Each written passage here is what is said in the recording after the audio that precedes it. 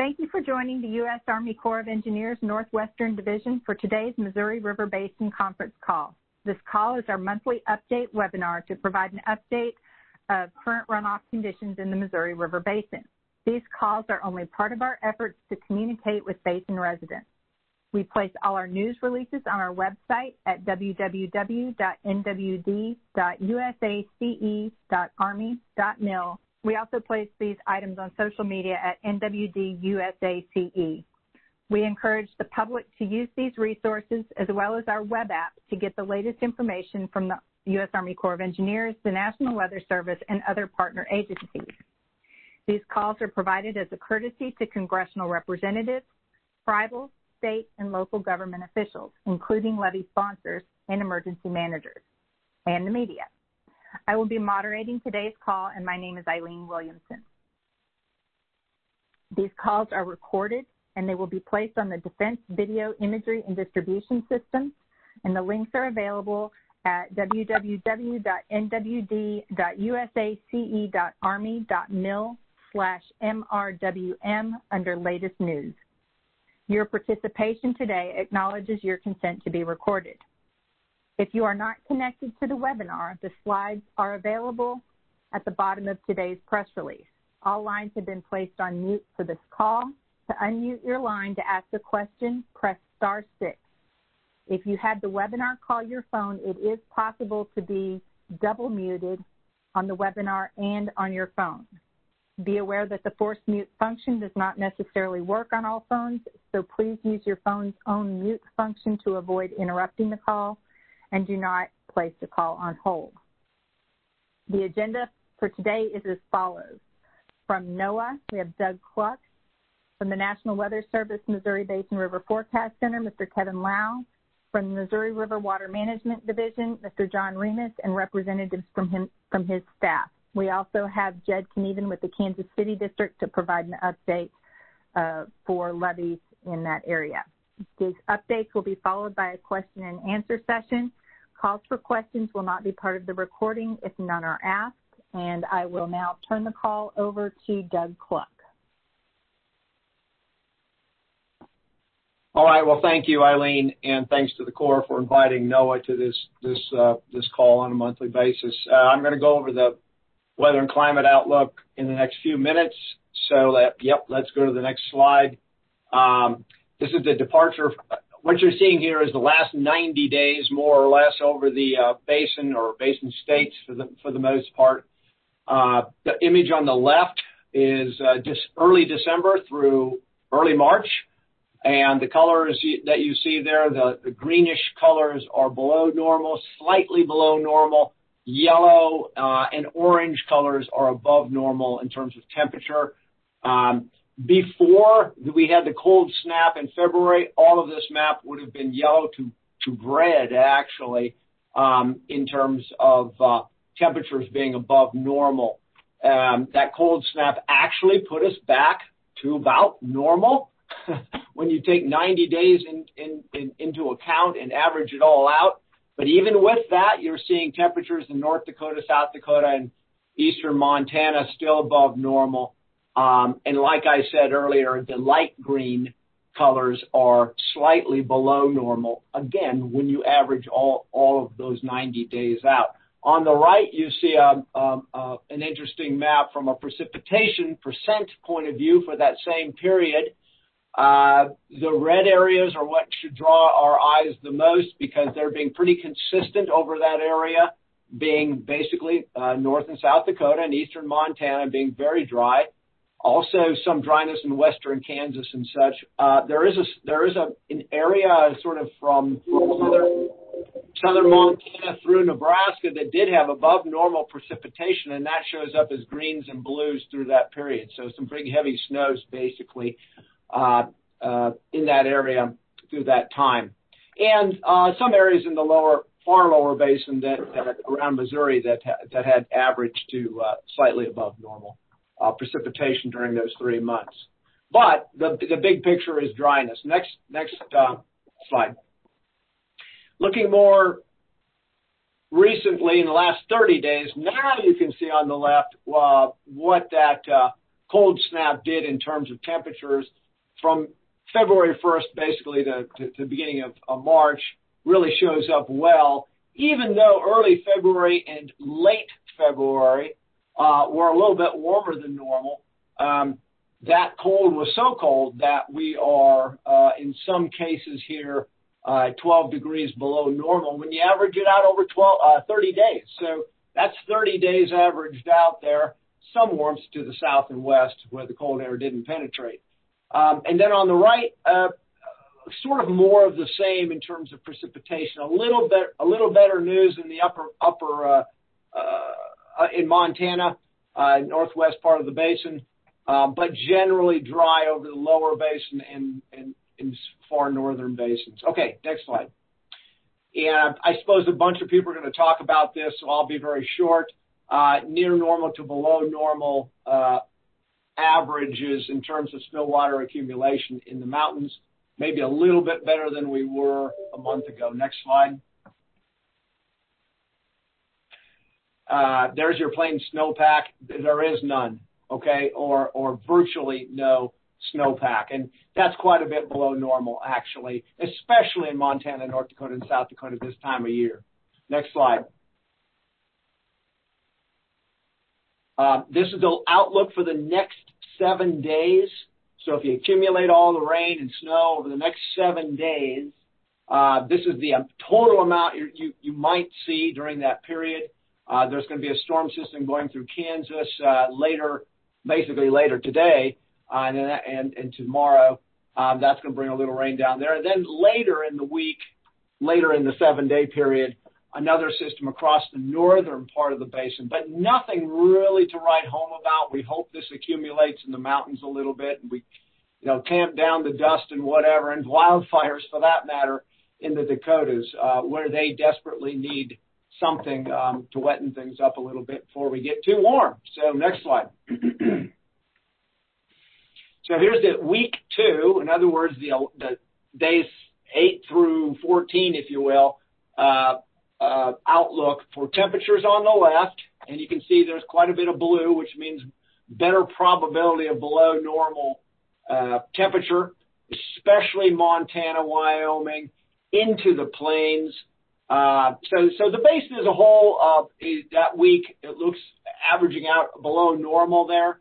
I'm not sure off the top of my head if that cold air is going to continue moving east or not. Sometimes it does, sometimes it doesn't.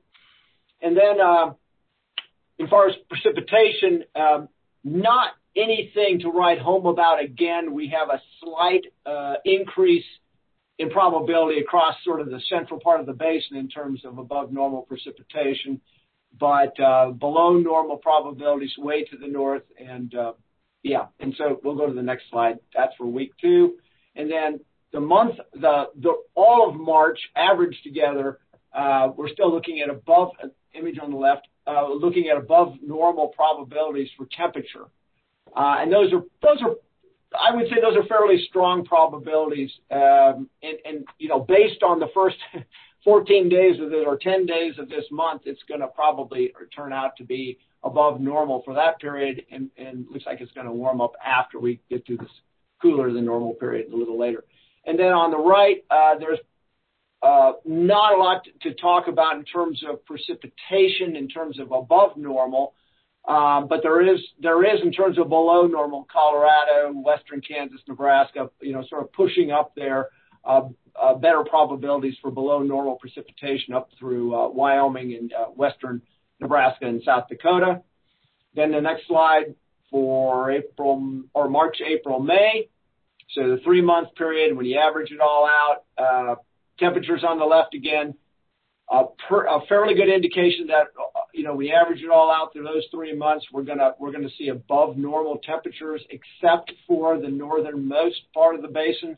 That would be North Dakota and Montana for the most part, and even a sliver of slightly below normal temperatures up there in Montana is on the forecast. And then from a precipitation point of view, kind of the same pattern, but dry to the south, the southern part of the basin, especially in the southwestern part of the basin, Colorado, Wyoming, western Kansas. better probabilities for that, and really nothing in terms of above normal that we're seeing for precipitation. Again, averaging those 3 months out together, okay? So let's go to the next slide. Here's the drought update. Image on the left is current drought, the drought monitor. Wherever you see a color other than white, those areas are either abnormally dry or in drought. Okay, so one thing we're trying to avoid this year is going into spring, especially summer, with this kind of pattern, because the only thing summer does is dry things up more, and it gets hot, as you all know. So we're hoping for a good spring wet season across the Missouri Basin, especially the Upper Basin and Colorado. And then on the right is the drought outlook, which isn't favorable necessarily, because where you see brown really means that the prediction folks are thinking that it's not going to change that much. And that's through the end of May. That's through the end of May. Where you see yellow is where drought may develop, or drought development is likely, actually, on this map. And then finally, next slide. The key points here are, I didn't talk about La Nina, but a lot of those maps that you saw there do favor sort of a La Nina pattern. And we do think La Nina is going to continue to fade into spring and definitely into summer. It may not go away, and it may resurge this fall. That's not uncommon that happens. So we may see a couple years of La Nina. We'll see. The jury's out on that yet. And as I mentioned, snowpack is pretty much gone in the plains. Mountain snowpack a little bit below normal. And the outlooks in the short term are sort of favorable. A little bit of more coolness moving in, and a little bit better chances for above normal precipitation. And the long term, not so favorable, above normal temperatures. Most of the basin, especially the southern part, and precipitation mostly drier, especially in the west and southwest part of the basin. And of course, on the 18th, is that a week or two? I guess it's 2 weeks from now. We'll be doing a webinar on the 18th and catch you up on the latest Climate Prediction Center information as well. Thank you. All right, thanks, Doug. And Kevin Lau, over to you. All righty. Can you hear me okay, Eileen? Yeah, we got you. Thank you. All righty. Thank you. Snowpack conditions in the mountains. Next slide, please, I think. Yeah, perfect. Thank you. Snowpack conditions in the mountains can be generally categorized as near normal in the north to below normal in the south. By this point in the winter, we've usually accumulated about 80% of the seasonal peak snow water equivalent in the mountains. And so the mountain contributions to the 2021 runoff season is coming into focus. The March water supply forecast developed by the National Weather Service was issued 2 days ago, and our March water supply forecast suggests a below normal runoff season covering the period April through September. As said, plain snow is, for all intents and purposes, non-existent. And also, as Doug said, soil moisture conditions across the basin continue to be drier than normal. The most recent U.S. Drought Monitor lists 90% of the Missouri Basin as being abnormally dry or worse. River ice concerns are now limited to the northern tier states, Montana, Wyoming, and the Dakotas. And while risk for breakup jamming is low, we still need to remain vigilant over the next few weeks. Flood risk for the Missouri Basin is lower than normal given the dry soil conditions, lack of plains snow, and an average to lower than average mountain snowpack. Our office issued its most recent 90-day outlook on February 22nd, and it covers the 3-month period, March, April, and May. And this is graphically depicted on the graphic on the right. Green dots are good. That means that we're not expecting flooding. Colored dots indicate flooding. The outlook indicates the likelihood of minor to moderate flooding along the Little Sioux River in northwest Iowa, as well as minor to moderate flooding in the lower portion of the basin, including southeastern Nebraska, eastern Kansas, and the state of Missouri.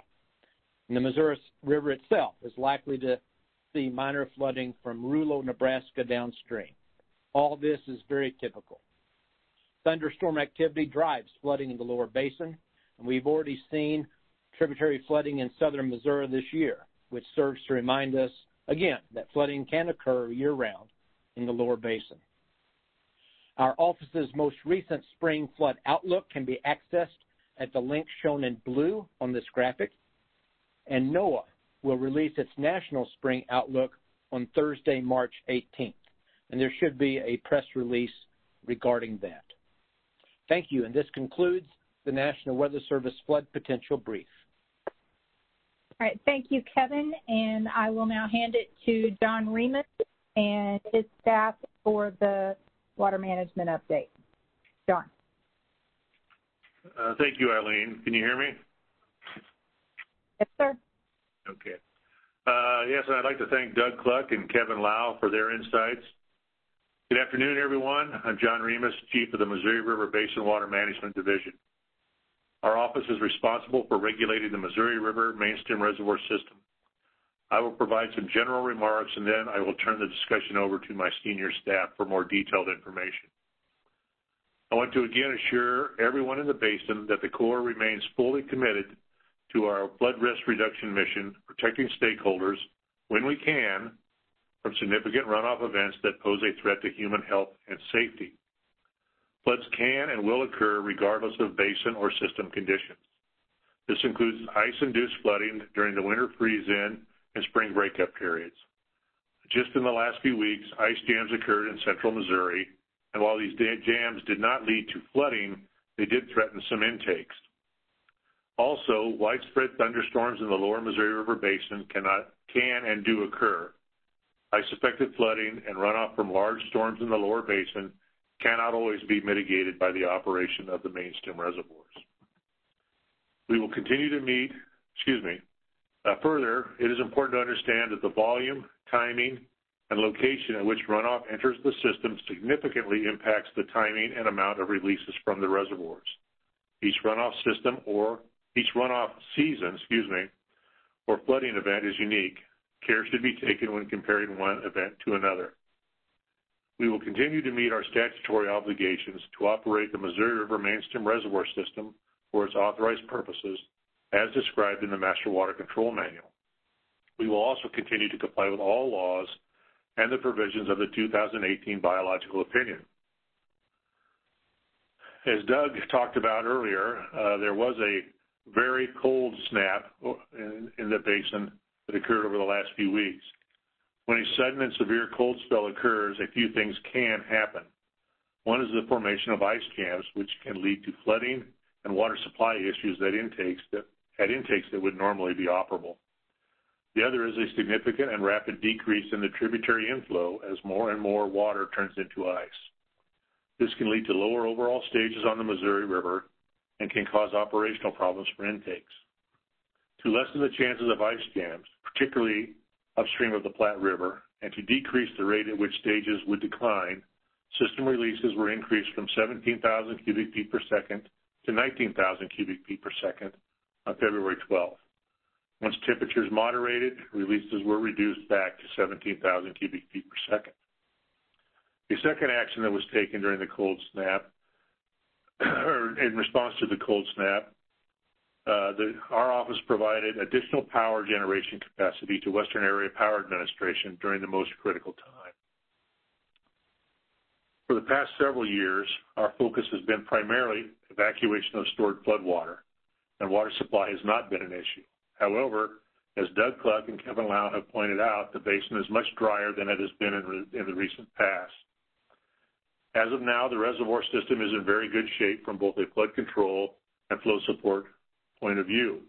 But if the dry conditions persist or worsen, we may be implementing water conservation measures yet this year.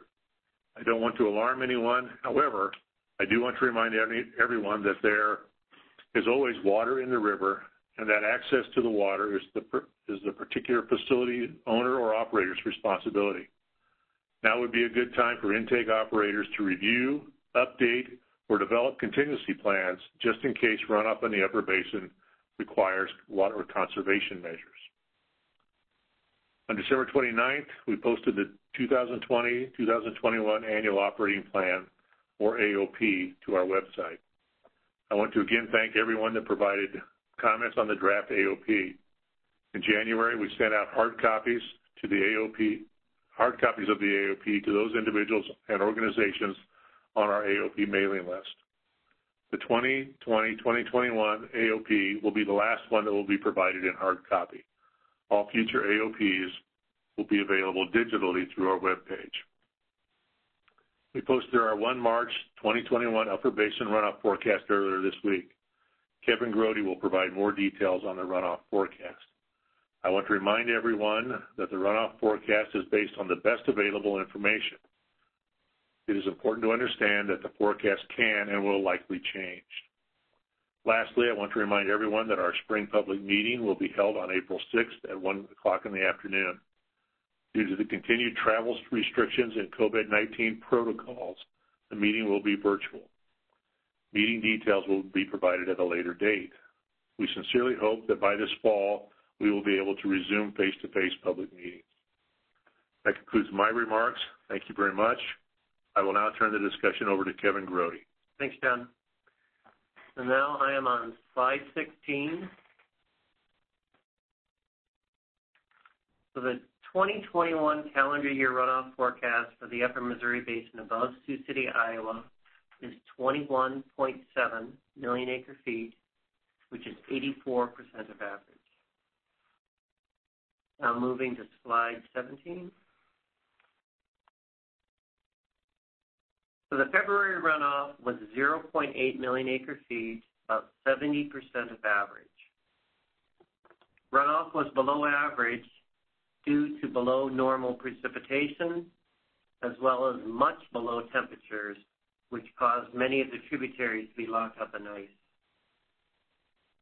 As you can see on this graphic, we are forecasting below average runoff during each month of the March, April, May, June, and July, or that 5-month period where we have the bulk of our runoff. The most important factors in determining our runoff forecast are the current runoff trends, soil moisture, plains snowpack, mountain snowpack, and precipitation and temperature outlooks. Let's move to slide 18 now. And as Doug Cluck already mentioned, soil moisture conditions continue to be very dry in the majority of the Upper Basin, and particularly dry in the western portion of the Upper Basin. Let's go to slide 19. And as both Doug and Kevin Lau mentioned, the plains snowpack was very light in the Upper Basin this year, and for the most part, it is all melted. And next slide. So now I'm on slide 20. And as Kevin Lau mentioned, we're about 80% of the way through the mountain snowpack accumulation period. Normally, the mountain snowpack peaks in mid-April. And as of March 1st, the mountain snowpack was slightly below normal in both reaches, the one above Fort Peck and between Fort Peck and Garrison. So in summary, the 2021 calendar year runoff forecast is 21.7 million acre feet, which is 84% of average. And now I'll turn it over to Mike Swenson to talk about the monthly reservoir studies. Okay, thanks, Kevin. As John mentioned, Gavin's Point releases are currently at 17,000 CFS. Releases will remain at that rate for about 2 more weeks and then be stepped up on or around March 19th to provide flow support for navigation. Support flows will reach the mouth near St. Louis by April 1st. Flows will be adjusted as needed to meet the downstream targets. On slide 22, we see the system storage. In mid-December, the reservoir system storage reached 56.1 million acre feet, which is the base of the annual flood control zone. This means that all the stored 2020 floodwater has been evacuated from the system. Currently, the system storage is at 55.7 million acre feet, just below the base of the flood control zone.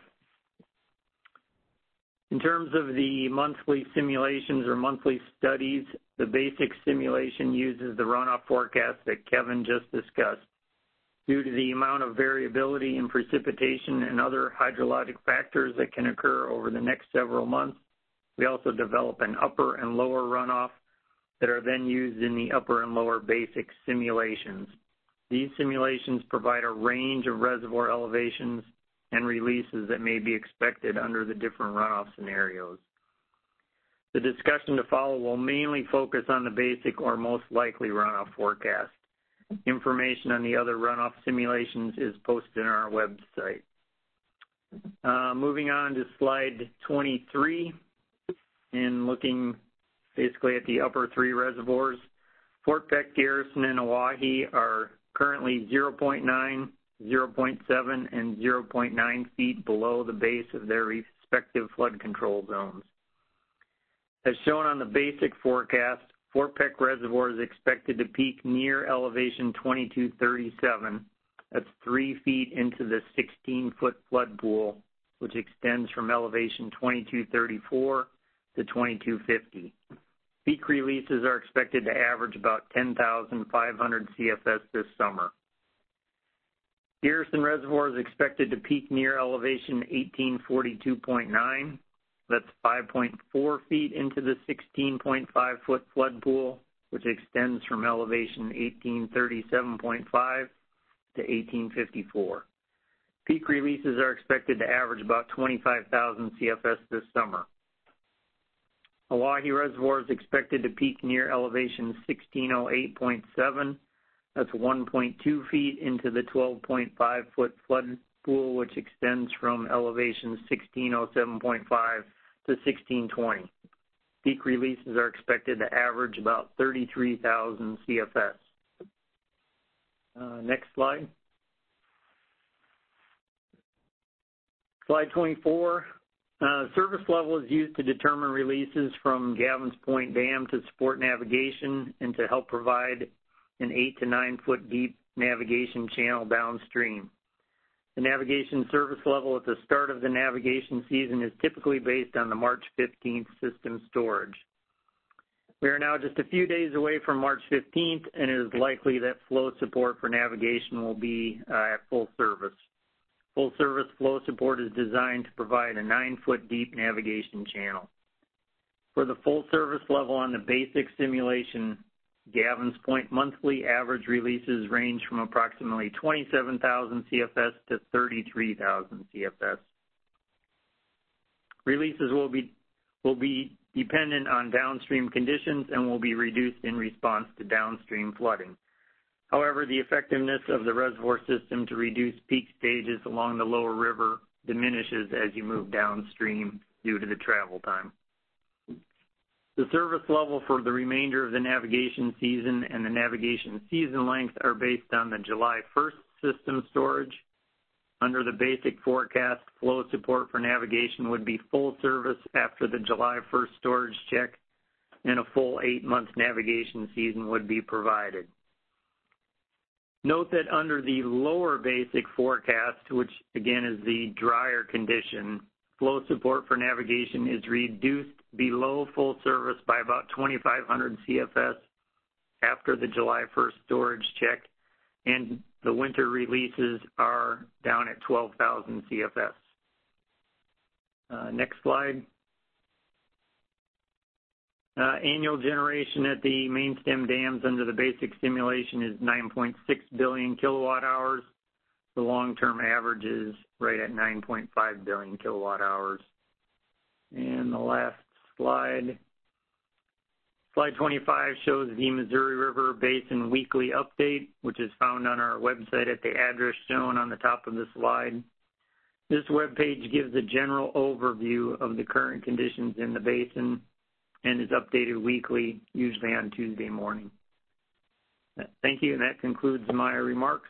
I'll turn it back to Eileen. Thanks, Mike. And we're going to hand it to Jed Knieven in the Kansas City District to provide an update on the levees there. Good afternoon. I'm Jed Knieven. I'm the Emergency Management Chief in the Kansas City District. So we're making progress with levee repairs. At this point, we're about 75% complete. We've awarded 53 of 56 anticipated contracts. The 3 remaining contracts, one has been advertised and not awarded. That's Missouri River Levee System L385 in Platte County. And we have 2 non-fed levee systems in Warren County, Missouri, that have yet to be advertised. And we continue to pursue both of those projects. Each of them have their own specific issue, but we do have hopes that we'll work through those and get them advertised and under construction quickly. The total number of levees, we still have 6 that are breached, and those 6 levee systems are going to take a while to get repaired. L246 is under construction, and we anticipate all breach closures by April 1st. That is in Sheridan County, Missouri. R500 in Donovan County, Kansas, we anticipate breach closure by April 1st. The Corning levee system, a non-fed in Holt County, Missouri, we anticipate breach closures by April 15th. Holt County number 10 in Holt County, Missouri, we anticipate breach closures by May 1st. Holt County number 9 in Holt County, Missouri, we're anticipating all breach closures by September 1st. And then the last one is the Rushville Sugar Lake, Platte County Drainage District number 2 levee system, which sits on the border of Buchanan County and Platte County, Missouri. We're anticipating that it, too, will have breach closures by September 1st of this year. And with that said, we are in our flood preparedness season, and at the end of March, the beginning of April, we anticipate holding a couple virtual sessions to talk about the spring preparedness season, and we'll go over our flood assessment and outlook for this year. Plus, we'll talk about some of the preparedness activities that we're undertaking. We do not anticipate holding any face-to-face flood fight training with our sponsors or partners this year due to COVID. Eileen, I think that concludes what I have to discuss today. Thank you. All right, thanks, Judd. And did we have somebody from Omaha Readiness Branch come on the line? Provide an update.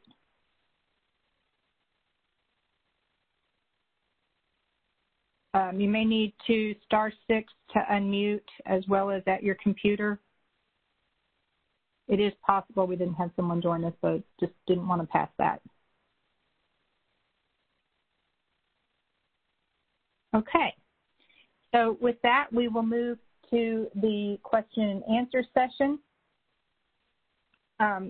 This slide notes that our next update will actually be public meetings rather than this call. It provides a little bit more detailed information, and we'll be updating the webinar details on our website in the coming days.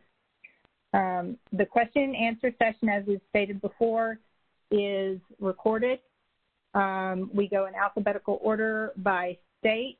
We'll start first with congressional delegation members, tribes, state officials, local government officials, levee sponsors, and then we'll move to the press in a second round of queries.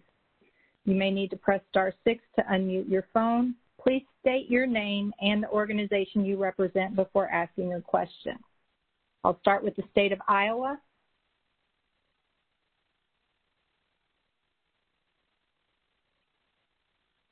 Again, you may need to unmute on your computer and your phone.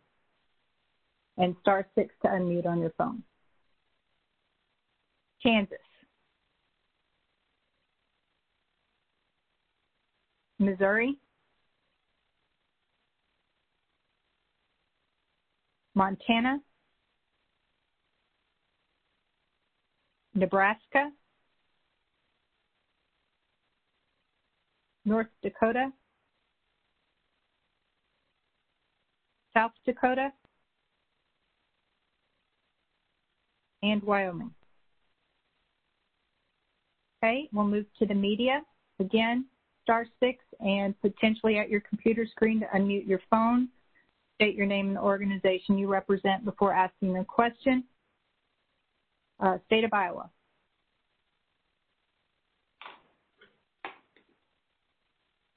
Kansas.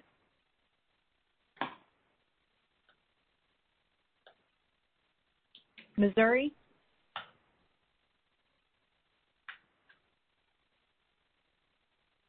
Montana.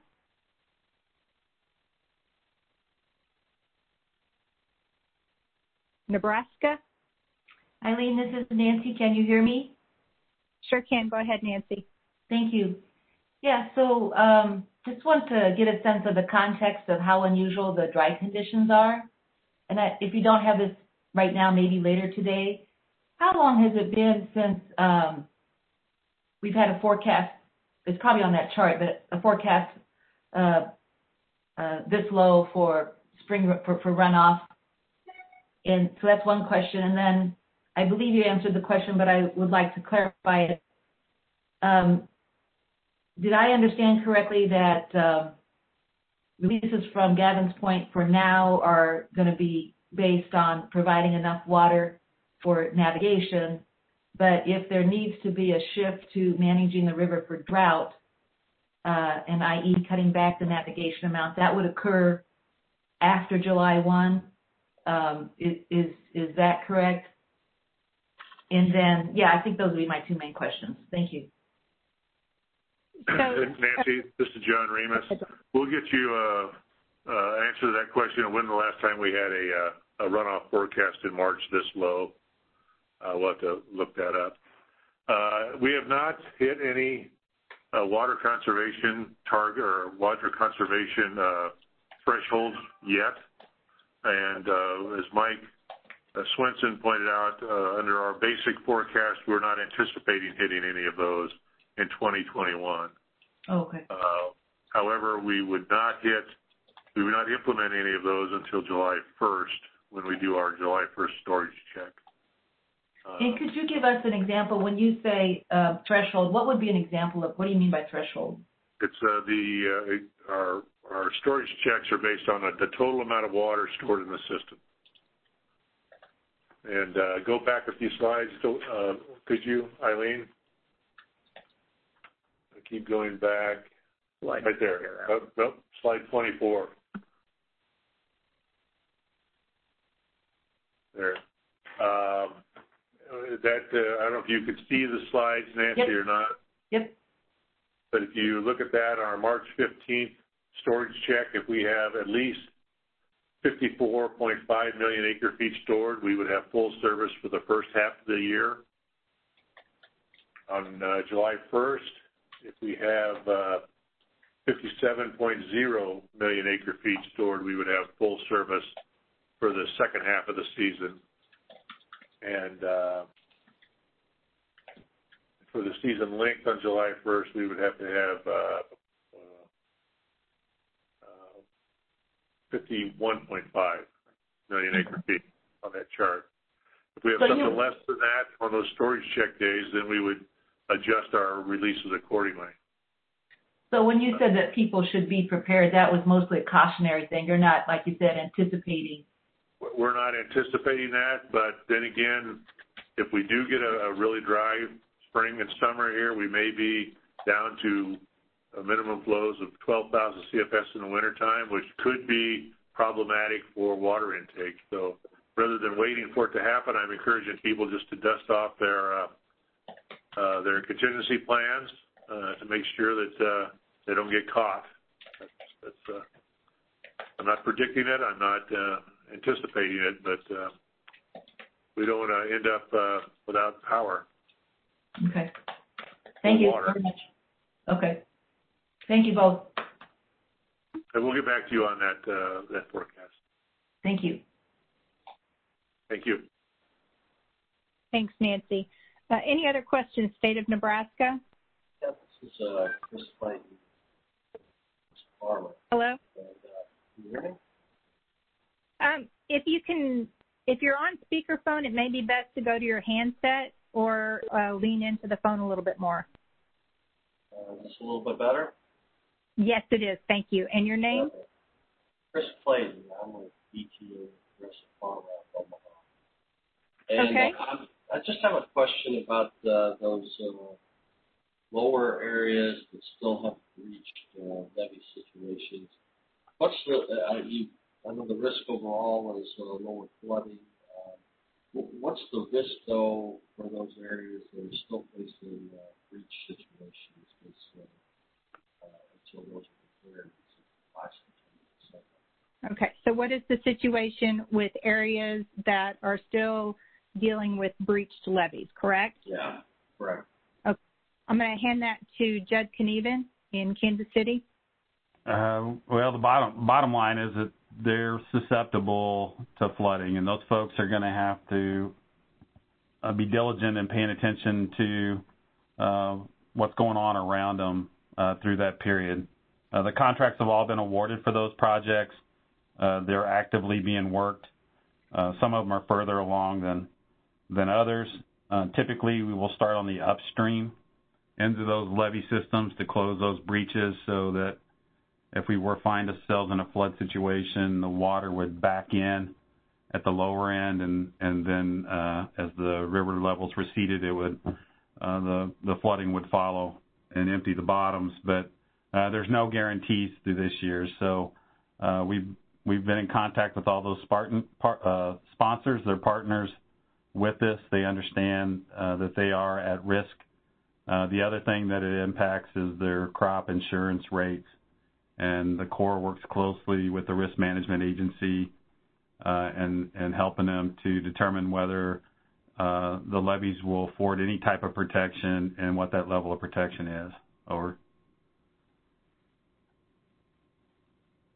And I'll just add, in addition to that, when levees are repaired and restored to their full height, just because they're at their full height, they may still present some risk, either due to requiring vegetation or final relief structures. So it's important to, even if a levee has been repaired and raised to its original height, to still be vigilant of the potential risks there. And just to follow up, I would also like to get that information. Sorry, can you speak up again? I apologize. I'd also like to get the information about the Nancy mentioned about where this forecast falls historically. So you're looking for the particular locations where these are? Is that what you're saying? The same thing that Nancy did ask requested for regarding the overall. Okay, so you'd like us to provide you more the information that Nancy had requested. Yes. Okay.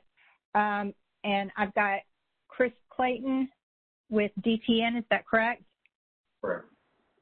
Okay. I have noted your name, and I will provide your contact information to John, and we will share that information with you as well. All right. Thank you. Thank you. Any other questions for State of Nebraska?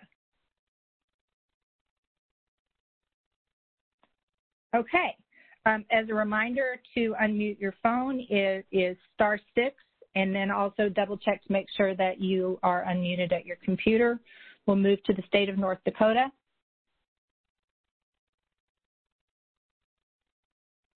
And South Dakota. Eileen, this is Jody Heemster at DRG Media Group. Hey, Jody.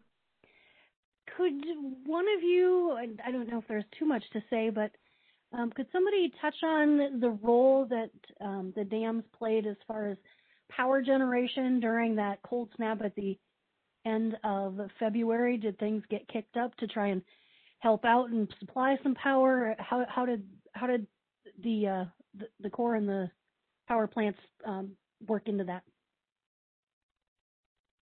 John?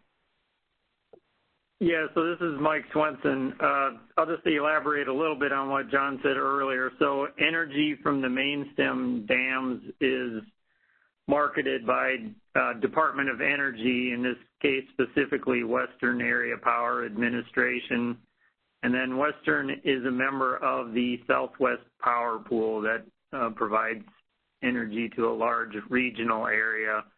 So during the coldest part of this recent event, the Corps worked with Western so that we could increase the output of the Missouri River hydropower projects, and we did that by increasing releases.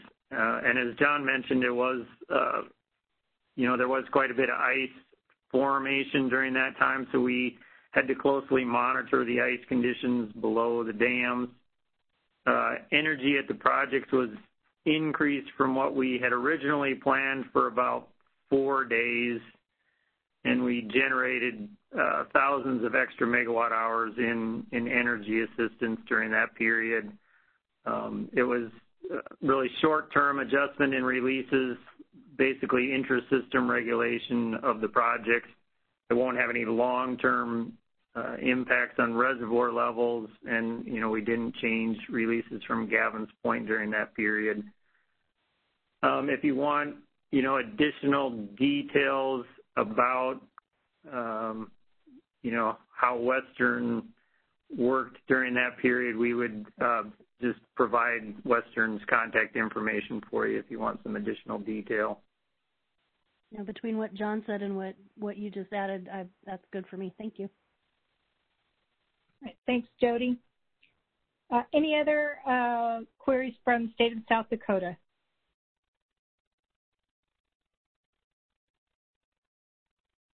Okay. And Wyoming?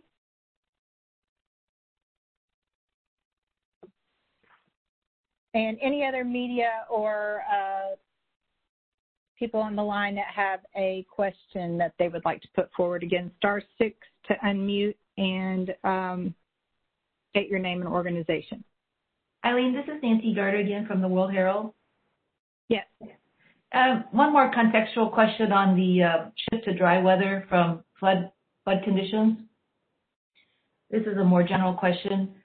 Can you all address to what extent, it seems like I recall you all saying that one of the challenges of managing the basin anymore is this extreme swings between drought and flooding.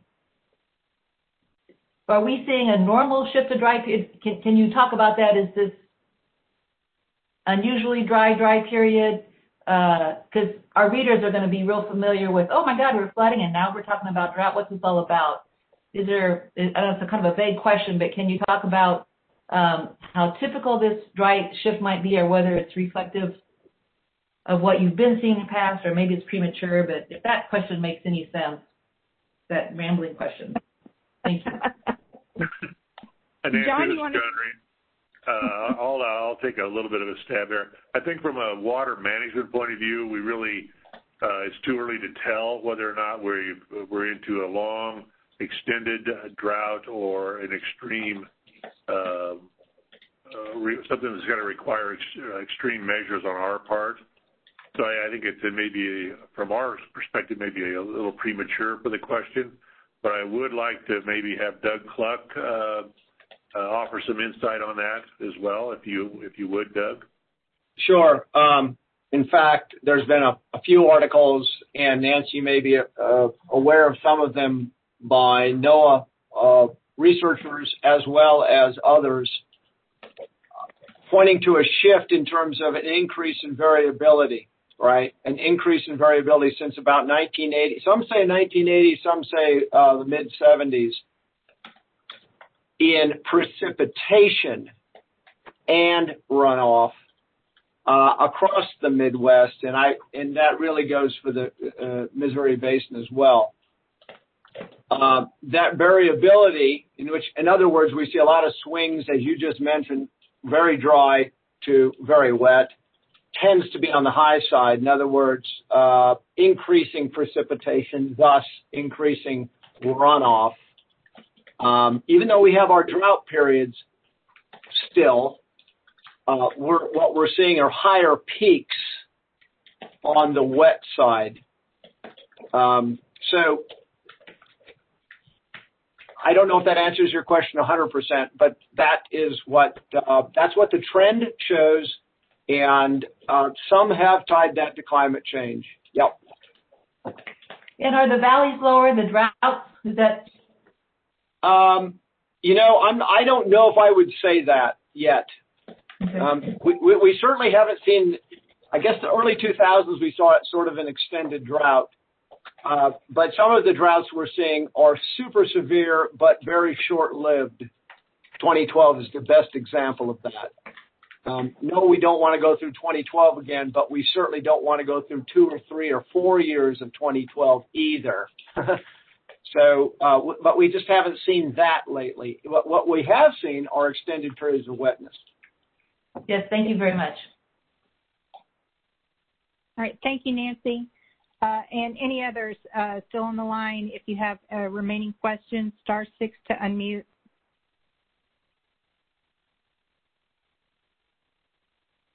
John, did you have anything you wanted to add?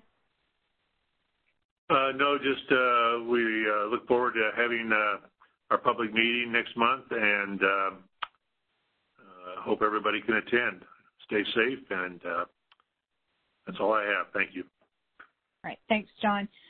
Again, thank you everyone for participating today. We do appreciate your participation as well as helping us to get the word out for the public meetings. So we'll be sending a press release on that and hope that you will encourage those in your area to participate. This call will be recorded, or it's been recorded. It will be placed on our website before the end of the day. And thank you again.